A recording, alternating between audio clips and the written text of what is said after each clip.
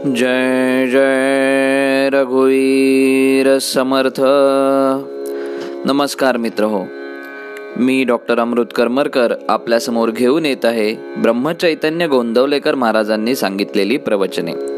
मित्र हो, आज दिनांक 1 ऑक्टोबर आणि आजच्या प्रवचनामध्ये श्री महाराज म्हणतात, उत्सवामध्ये भगवंताचे प्रेम हाच मुख्य भाग आहे. उत्सवासाठी तुम्हा सर्वांना बरेच कष्ट झाले. लग्नामध्ये खऱ्या विवाह विधीला म्हणजे अंतरपाठ धरून सप्तपदी होईपर्यंत थोडाच वेळ लागतो, पण या संस्काराचे महत्त्व आणि गांभीर्य मनावर ठसावे म्हणून 4 दिवस एवढे सोहळे करतात. त्याचप्रमाणे उत्सवामध्ये भगवंताचे प्रेम हे मुख्य आहे. बाकी आनंद आणि उत्साह हे त्याला पोषक म्हणून असावेत. आपला प्रत्येक सण आपल्याला भगवंताची आठवण करून देण्यासाठी आहे. देवदेवतांच्या उत्सवाचा हेतूही भगवंताचे प्रेम वाढीला लागावे हाच आहे. दिवाळीमध्ये फटाके उडवणे, गोड खाणे, फराळ करणे या सर्व गोष्टी मागचे दुःख विसरण्याकरता म्हणून आहेत.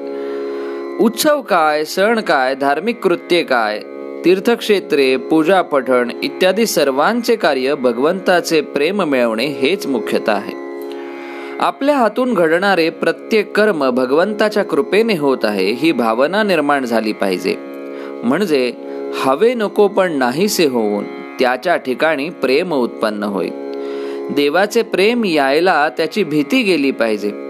आपण भूताखेतांवर आपला विश्वास नाही असे म्हणतो, पण करणी केलेला कोणी माणूस भेटला असताना किंवा पछाडलेला माणूस बघितल्यावर आपल्याला त्याची भीती उत्पन्न होते. जी भीती आपल्याला भूताखेतांची वाटते तीच देवाबद्दल वाटली तर आपल्याला त्याच्याबद्दल प्रेम कसे उत्पन्न होणार?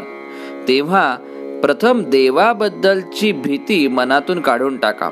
देव कधीही कोणाचे वाईट करणार नाही याची खात्री बाळगा. परमेश्वर दयेचा सागर आहे. आपल्या बाळाला दुःख व्हावे असे माऊलीला कधी वाटेल का? आपण तिला मनापासून हाकच मारित नाही, भगवंताचे नाम मनापासून घेतच नाही. इथेच आपले सर्व चुकते. तेव्हा गोंदवल्यास आल्यासारखे रामाजवळ जाऊन आता तुम्ही एकच मागा, रामा तुझे प्रेम मला दे. तुम्ही मागाल ते तो खात्रीने देईल यावर विश्वास ठेवा. तो त्याच्यासाठीच इथे उभा आहे.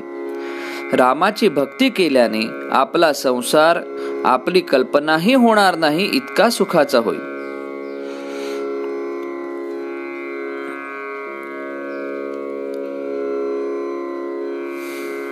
म्हणून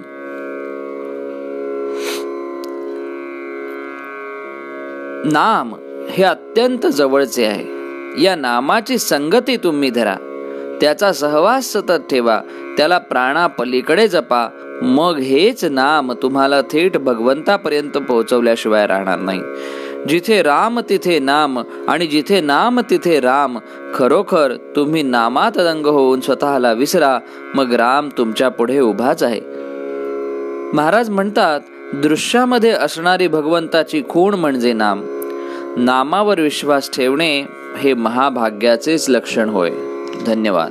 जय जय रघुवीर समर्थ.